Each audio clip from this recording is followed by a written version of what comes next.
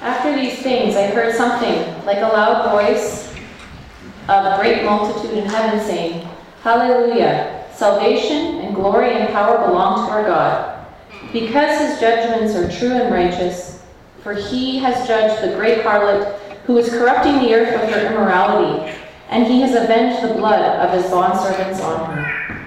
And a second time they said, Hallelujah! Her smoke rises up forever and ever. And the 24 elders and the 4 living creatures fell down and worshipped God who sits on the throne, saying, Amen. Hallelujah. And a voice came from the throne saying, Give praise to our God, all you his bondservants, you who fear him, the small and the great.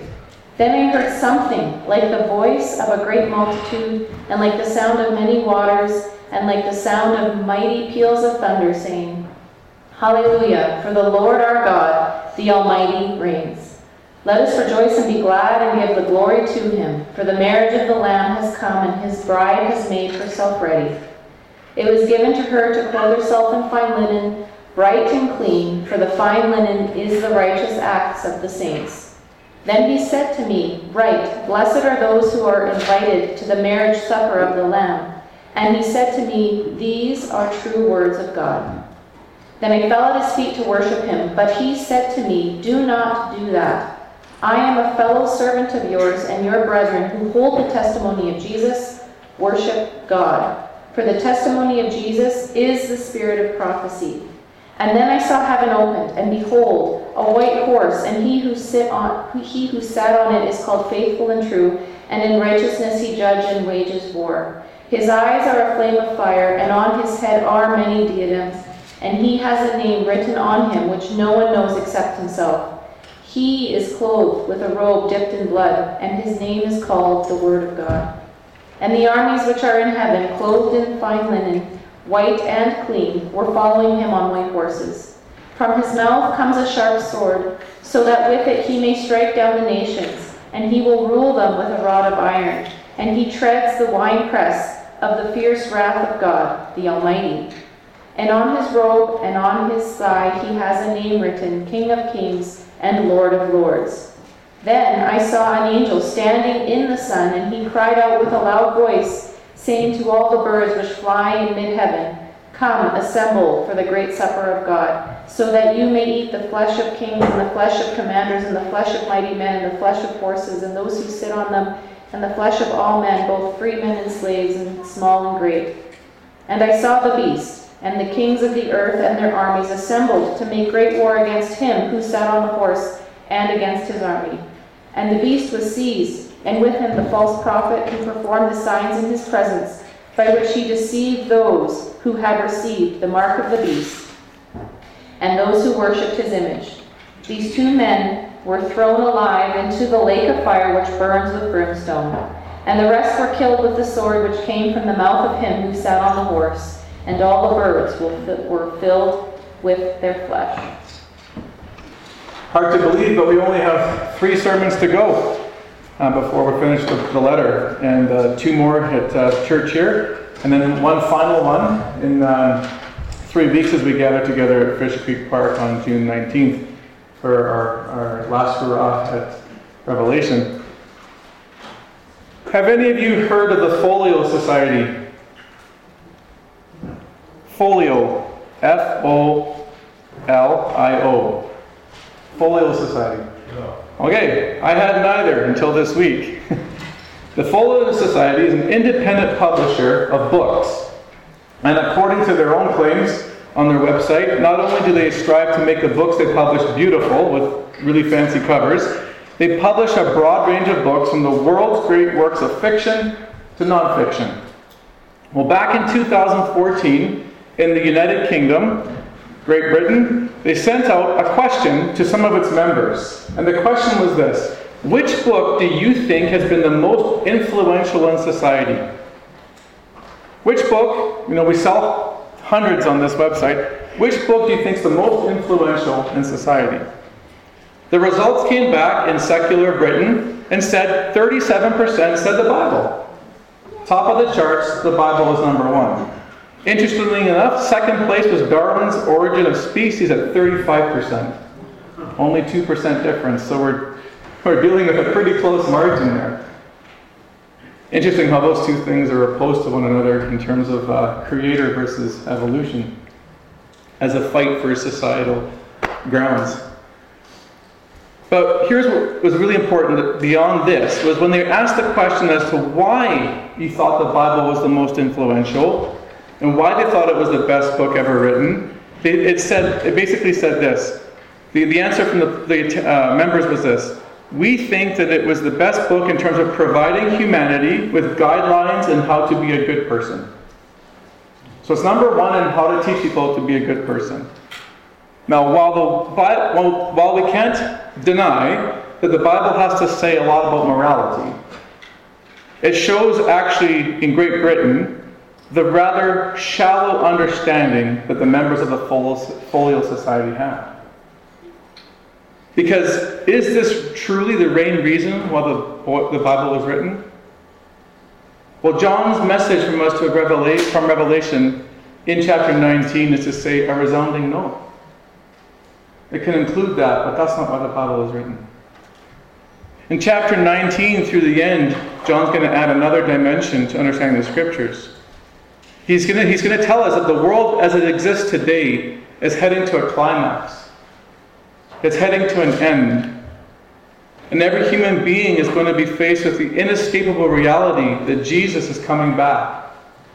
Not only to judge those who've rejected him, but also to set up his kingdom where he will rule for eternity. Christ will be the ultimate victor and the ultimate king. So I've divided this sermon into 3 sections. And for your outline, we're going to talk about the praise of the king, verses 1 through 10, the portrait of the king, verses 11 through 16, and the power of the king, verses 17 to 21. So the entire chapter is going to talk about the return of Christ and what that looks like for people who've rejected him and for people who have received him in this lifetime. But before he does this, he opens up the scene from heaven in which we see this great multitude in verse 1 praising God, and with a particular chorus in mind. Look at verse 1, halfway down. He says, "Hallelujah! Salvation and glory and power belong to our God, because his judgments are true and righteous, for he has judged the great harlot who was corrupting the earth with her immorality, and has avenged the blood of his bondservants on her." And the second time they said, "Hallelujah! His smoke rises up forever and ever." Look at me with verse 6. They sing out again, "Hallelujah! For the Lord our God, the Almighty, reigns." I didn't realize this until I began studying Revelation this week, that the word hallelujah, which occurs 3 times in chapter 19, this is the only place in the New Testament where that word is used. It's the only place in the Old Testament where hallelujah is actually mentioned. It means, in Greek, you praise Yahweh. You praise Yahweh. Now, even though it's found nowhere else in the New Testament, it is found abundantly in the Old. And it's the phrase in the Old Testament, praise the Lord. So when Abilene read praise the Lord in Psalm 146, that means hallelujah. It's the same words. Apparently the reason why they don't say praise Yahweh is the Jews had so much reverence for God's name, and they were so afraid of taking his name in vain, that they wouldn't use the word Yahweh in any other language. So they substituted the word Yahweh for Adonai, which is the Lord. And that's why you always see praise the Lord, and not praise Yahweh in the Old Testament. Now, what's important about our context is what the praise is for. Why are they singing hallelujah? Well, John records 2 different arenas.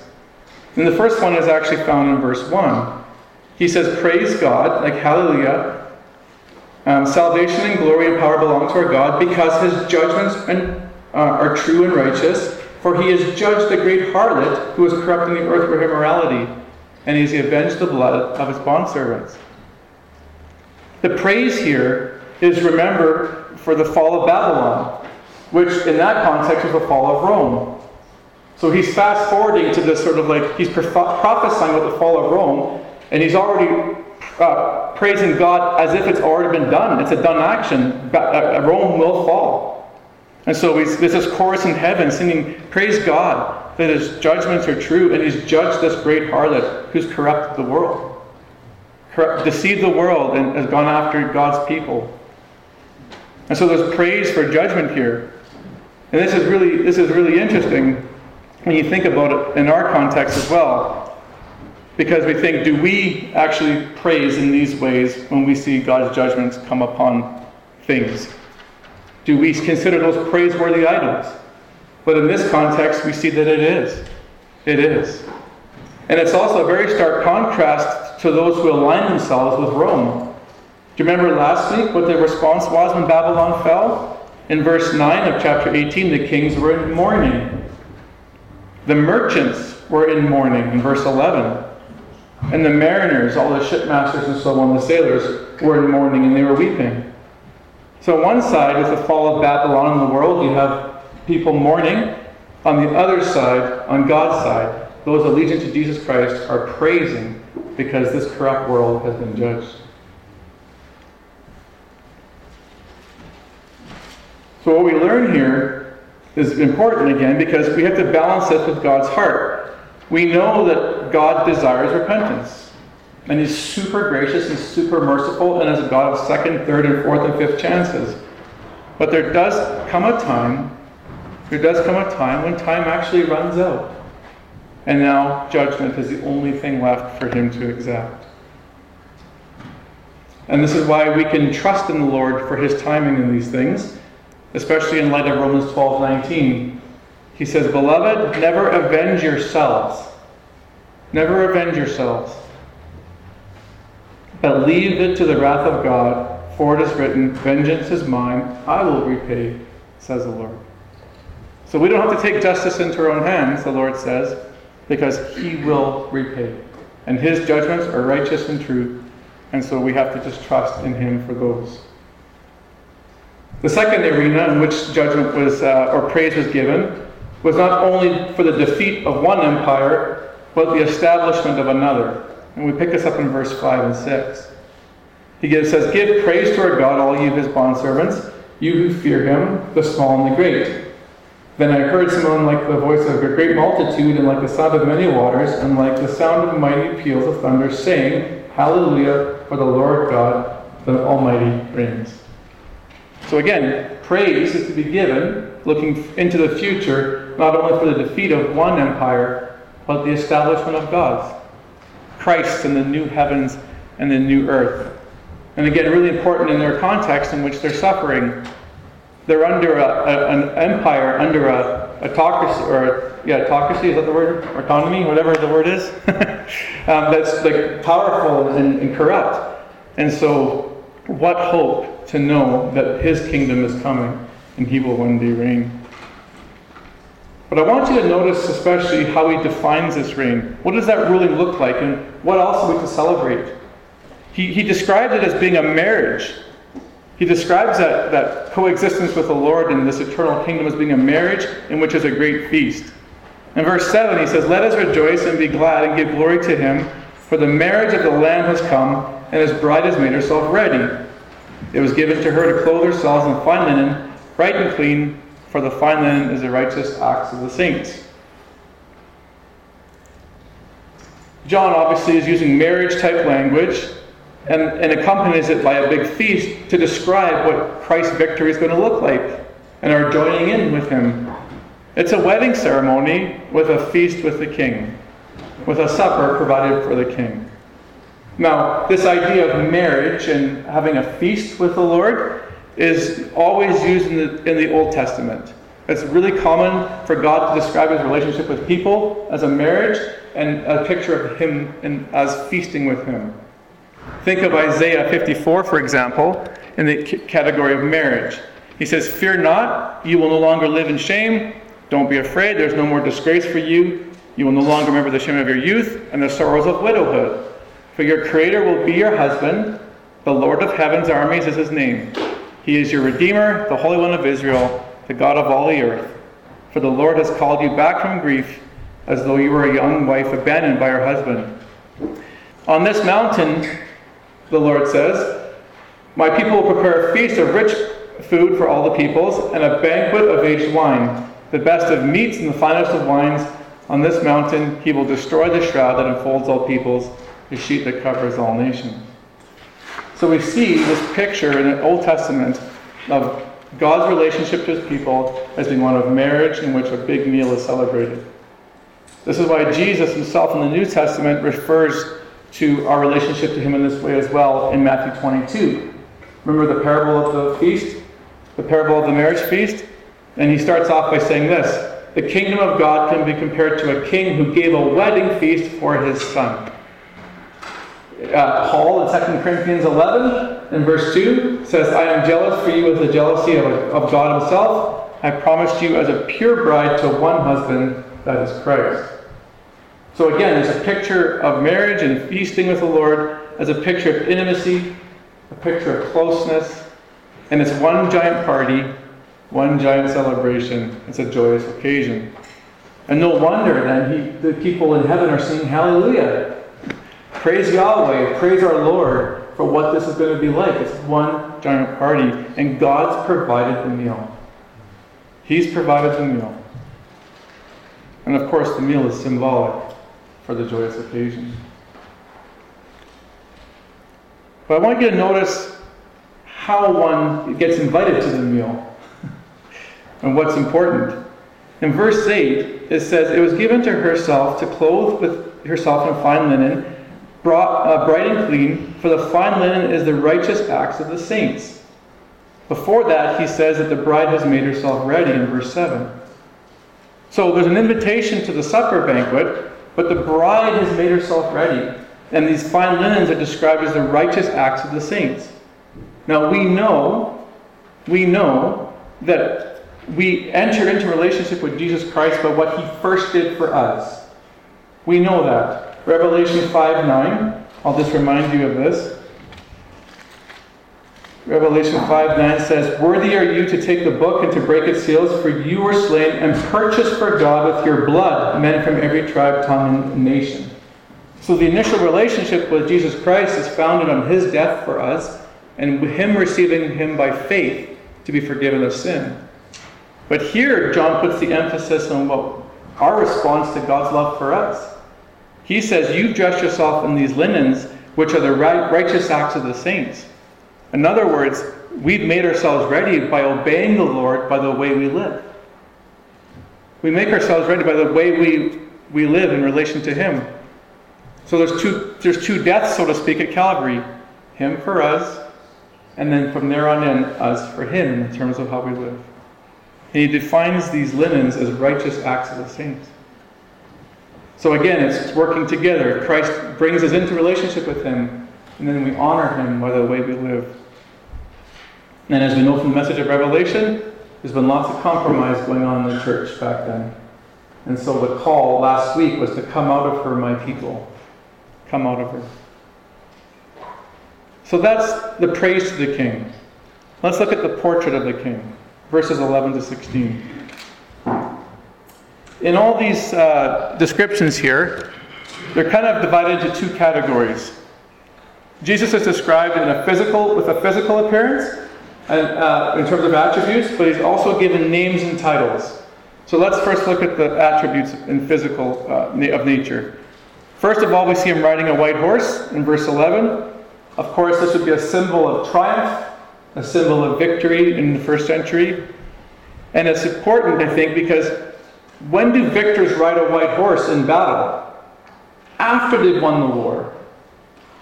You don't walk out in your white horse to symbol that you've triumphed until you've won the battle. But here Jesus is riding on the white horse already because he knows the battle is his and it's already won. So he's come out arrayed as triumphant.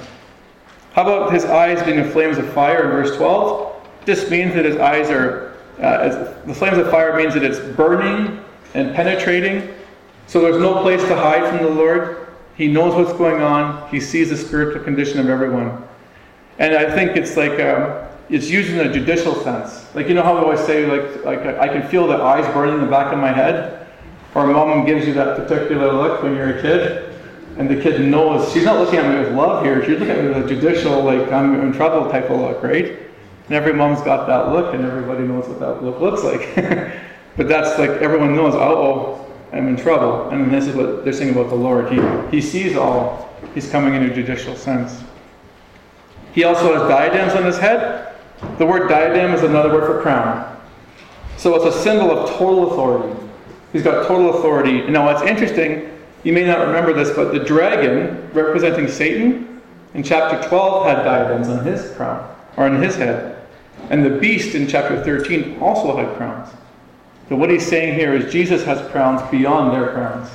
They may think they act with authority, but Christ has ultimate authority over them. And this is important, again, as a picture of him. He's also got robe dipped in blood. Now there's a debate as to whose blood this is. Some believe it's his own blood. It's his own blood, while others think it's the blood of those he's going to basically slay. So if it's his own blood, he's conquered the enemy through his own death. Or if it's others, it's taken from imagery from places like Isaiah 63, where God is stained with the blood of the Edomites after he goes out against Israel's army. And again, God's not actually stained with his blood. It's just, again, it's metaphorical language to say he's a victor over them. So I'll let you figure out which one you think it is in that context. Maybe both is in mind. He also has a sharp sword from his mouth in verse 15, and it's clear this is an instrument of judgment. Because after that he says he goes out and he strikes down the nations with it, and he rules them with a rod of iron. So again, just like the eyes, the sword has a judicial role to play. But Jesus also has titles and names, and so he's called faithful and true in verse 11. This again is a title of total dependency. The Lord is you can depend on him. He's a promise keeper, if you will. He doesn't break his promises. Again, important in a world full of lies and deceit, especially where the earthly leaders don't keep their promises, we can believe in our King who does. And again, in a world of struggle, this is really important for us to know that Christ is faithful and dependent in what he says. And so he makes a declaration, I'm coming back, I will judge. And so we can bank that his word is true. A name no one knows is another title for him in verse 12. I'm not exactly sure what this means. I read through the commentaries and nothing was sort of totally convincing. It could be rooted in the Old Testament in places like Isaiah. If you want the references, I can give them to you later. But it might be just simply this, that as much as you and I know about Jesus from the Scriptures and through experiencing him through the Holy Spirit, there's going to be part of him and his nature and character that will always be a mystery to us. And we won't actually know that until we receive him in glory, or he receives us in glory. And I was thinking about this, I'm talking to John all the time on Zoom once a week in Ireland about his trip here. I'm getting to know him better. But the thing is, I am never going to know him fully to the same degree as when he actually shows up here. Because he's going to reveal his how he walks and how he laughs and how tall he is and how he relates to his family and what he's like to be with in worship and on the streets. We're going to learn a whole bunch of things about him and his family that we don't know now. So although we do know who he is to some degree, we know his name, he also has a name that no one knows because we haven't fully embraced his character yet. And so this is the way I think that potentially John is speaking about Christ. He's also titled the Word of God. This should be pretty familiar to us. Remember John chapter 1? In the beginning was the Word, and the Word was with God, and the Word was God. And then later on, the Word became flesh. It's a title to show that Jesus was divine, and that he has total authority. When the Old Testament, when God spoke, his will was accomplished, and his works were done. And then in Hebrews it says that after God spoke to his people through prophets and other ways, in the last days he spoke to us through his Son. This is why Jesus, when he encountered Philip, and Philip said, show us the Father. What did Jesus say? He said, you've already seen the Father, you've seen me. Because I basically speak the same words as the Father because I come from him. You've experienced him by experiencing me. He's the Word of God. King of Kings and Lord of Lords, an Old Testament title given to God in places like Deuteronomy 10 and Daniel 4. A title of total divinity. And it's applied to Jesus here and also in chapter 17. And really, if you're the King of Kings and Lord of Lords, you have no rivals. You got no rivals, no competition. You're absolutely sovereign. So what's the big deal? Why tell us all this? Well, John is starting to show us a very different picture than is often portrayed in the Gospels. When you and I think of Jesus and we talk about Jesus, we often describe him as the Lamb who came to save the world. And we talk about his grace and his mercy and those attributes and his unconditional love. And that the first time he came, he did come to save. But John here is moving past those attributes now and moving into the Jesus, the warrior king. The warrior king. And he's saying even though he is merciful and the God of second chances, there is a time coming when he's coming to exact justice. And he will sovereignly rule over creation. It's a very different picture than what we're used to hearing and talking about when we speak about the Lord. But we have to balance these things. We have to say, yeah, he's a God of mercy and grace and second chances and love. But he also has justice. When time runs out, he has to execute it for rebelling against him. And again, so this would provide assurance to the believers suffering under injustice, knowing that Christ has something better for them in the future. And that being allegiant to him will be awesome in the end because they will be redeemed and be able to reign with him. We see that in verse 14, for example, because these armies described as believers coming back with him to reign. So again, we can praise him knowing that something far greater awaits us. Finally, we'll come to the power of the king. The power of the king, the last portrait in verses 17 through 21.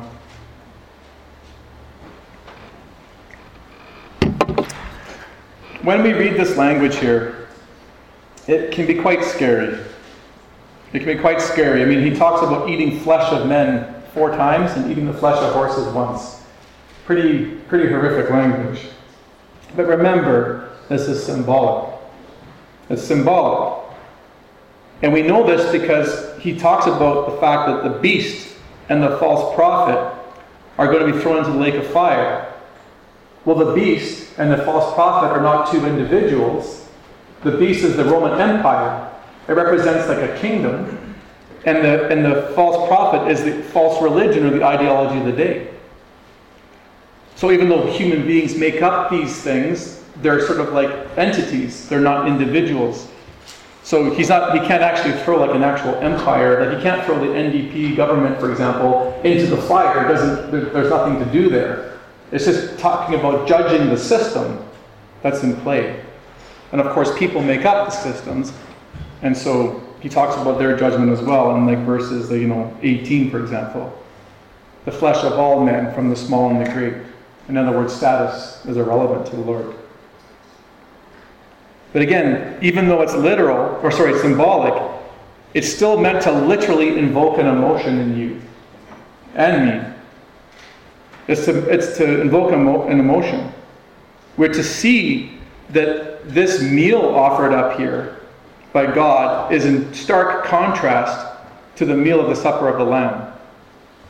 So, but here's Jesus, a portrait of Jesus, before we have one supper meal provided by him, the marriage supper of the Lamb. On this side of judgment, we have another meal provided by God, another supper, but this time it's the people who rejected him. And we see birds eating the flesh. So where the meal before is provided for us, we now become the meal for, if you've rejected the Lord, you become the meal for the judgment. For these vultures who's carrion who are feasting on them. And again, this language is borrowed from the Old Testament. If you look at Ezekiel 39, Jeremiah 7, you often see this picture of birds feasting on God's enemies as they perish. So really, this whole section is to invoke a sense of urgency, a sense of fear, if you will, with one's need to align themselves with Jesus Christ. Because key for John in this section is evil will be overthrown, from the great to the small, from the political systems and religious ideologies that reject them. It's all going to be dealt with at the coming of Christ. Interestingly enough, the only one missing from here is the dragon. The beast is judged, the false prophet's judged, the people are judged. The dragon is not judged yet. Satan is not part of this mix yet. He's coming next week in chapter 20. So you don't want to miss that one. So what are we to learn from this section? I think we can learn something about praising the Lord. Praising the Lord. You know, we always think about areas that we give thanks for in the Christian life, and we think about maybe things that we benefited from, like thank you for your financial care, thank you for, you know, the way my family is turning out because of learning from your principles in Scripture, or thank you for the fact that, you know, I'm part of a community that cares for me, or thank you for redeeming me and saving me and forgiving me. We think in these terms, and they're all right and proper. But here we see a scene in heaven of them thanking God and praising God for being a righteous judge. Being a righteous judge. That he looks at the atrocities that people and nations have done towards him, and he says, you know what? I have to deal with this, and the people are praising him for it. So again, God's the one of second chances and mercy, but we don't have to forget and praise him for the fact that he will deal with this stuff that we see and that's going on. How about for a sovereign rule? They sing hallelujah for the Lord God Almighty reigns. Again, praising him, for his absolute control over history, that he knows what's going on, that he rules in every space and corner of this world. And I was thinking, you know, how would this praising him for these attributes change our outlook on the trials we face? If we know, for example, if we're people of justice, we always want justice to fall, justice to fall, justice to fall. And we become very sort of gripped by this need for it. Knowing that he is watching the atrocities that are happening, say, to you or to your family or whatever, knowing that he is a righteous judge and true and righteous are his judgments, and he will deal with it in his way and in his timing. Or even for a sovereign rule, when you want things to change so much, politically or whatever it may be in any institution, knowing that the Lord will one day fix what has been wronged. How about in the category of Jesus as the warrior king?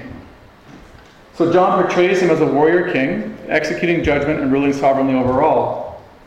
Gordon Fee says in his commentary, many people find this language of Revelation 19 very difficult to handle. Very difficult to handle. I mean, eating flesh, right? That lake of fire, that type of language. It's hard to handle when you think of Jesus Christ in that way.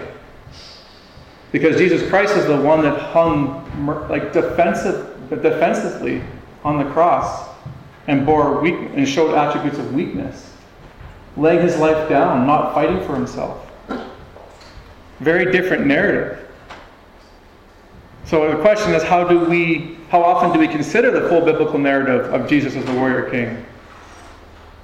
And how do we harmonize this with the portrait of Jesus also being hung, or being the Lamb who hung defensively on the cross, calling us to serve him? We have to marry somehow mercy and grace and justice and all these things and look at the full bigger picture of who Jesus really is.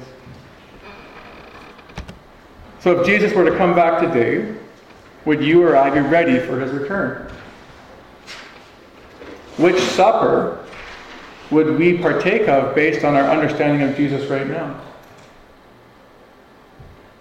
If you're confident and you know that you've been made right by his blood and you've confessed your sin and you're living for him, then you will have confidence. But if you haven't made that declaration or understanding yet, you may be questioning where you might stand. So the question is, are you willing to trust the Lord with your life today? Perhaps another good question for us is simply this. If someone came to you and said, I want to have the faith and assurance in Christ that you have, and I want to know God the way you do. I want to be part of the supper of the Lamb. Would you confidently and boldly know how to tell them to know God in that way?